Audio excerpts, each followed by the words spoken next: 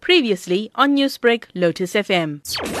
Clinic's going to be manned by our members who are attorneys and advocates within the private sector and in public service. And the advice in terms of the clinic, the focus is on 16 days of activism against violence perpetrated on women and children, provide advice. How important would you say it is for women to get the legal assistance that they need, considering that we are seeing the number of women being killed in the country escalating? Well, this is what the organization has embarked on, is having clinics of this nature in the hope that we educate our women and educate the public at large, basically on knowing their rights. And at most, as much as there's an upsurge of these incidents, the reporting of these incidents are very poor.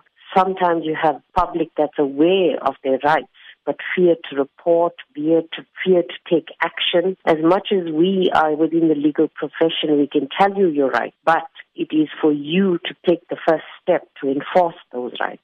What would be your encouragement for these women to take advantage of this service? It's very important for them to come forward, take advantage of the service that's provided. If you may not need it immediately, there's always a referral point of saying, look, there's other NGOs, there's other legal entities within the fraternity that are willing to assist. Whether you gather the knowledge, get the know-how of who to communicate with at that point in time, or whether you're helping a friend, whether you're helping your own daughter, siblings, it's important to have that information on hand and pass it on. Newsbreak, Lotus FM, powered by SABC News.